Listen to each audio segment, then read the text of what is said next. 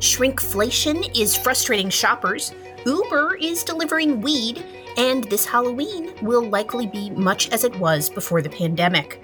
Welcome to Retail Daily, your quick look at the top headlines from CSP Daily News and Winsight Grocery Business. I'm Heather Lally, Editor-in-Chief of WGB. And I'm CSP's Editor-in-Chief, Steve Holtz. Consumers are paying the maximum for the minimum more and more these days as companies are reducing the weight and quantity of products in their packaging, but they're keeping prices the same. This practice has been dubbed shrinkflation, but not even half of consumers are aware of it, according to a new report from Kroger's retail data science, insights, and media company, 8451. Of shoppers surveyed for the latest consumer report, 29% say they have not noticed any categories that are shrinking pack sizes. But the 45% of shoppers who have noticed shrinkflation said they will buy different brands that haven't reduced their size. In a first, Uber Eats and online cannabis seller Leafly are partnering with local retailers in Toronto to deliver cannabis straight to consumers' homes. This will be the first time cannabis delivery is available on a major third-party delivery platform, according to the companies. Just slightly more than half of consumers plan to hand out Halloween candy this year. That compares to 62% in previous years, according to a survey by Numerator.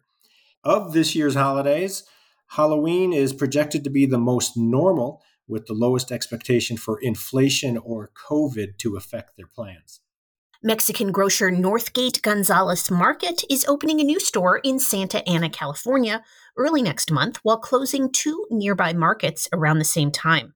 The company has spent more than $25 million on the new store, a former Stater Brothers location.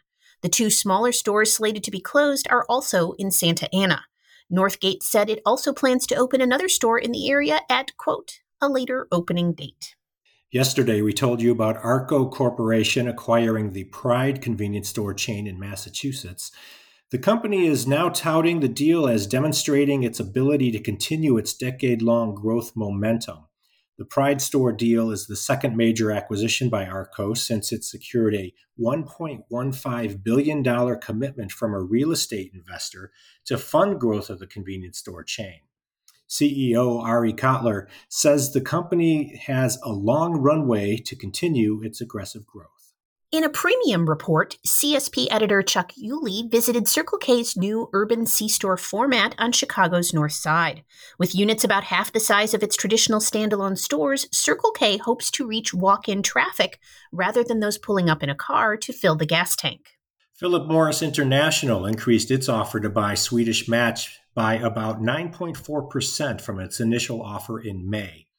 Because of the appreciation in the U.S. currency against the Swedish krona, though, the total value of the deal is roughly unchanged at about $15.8 billion. Swedish Match, who makes cigars and smoke-free products like Zinn, has until November 4th to accept the offer.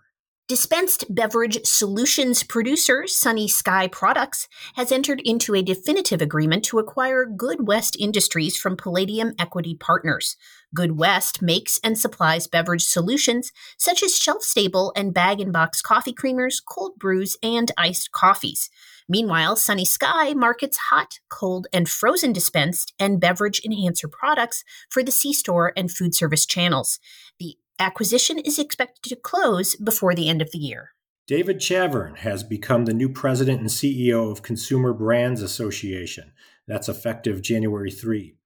Chavern joins Consumer Brands from his role as president and CEO of News Media Alliance.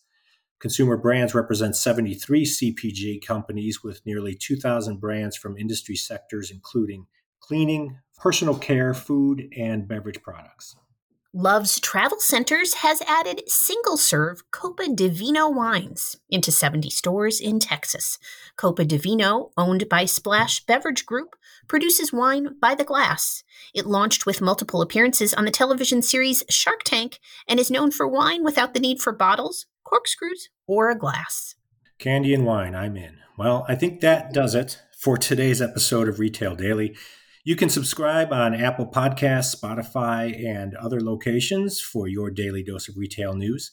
And for more on these stories, visit CSP Daily News or WinsightGroceryBusiness.com. I'm Steve Holtz.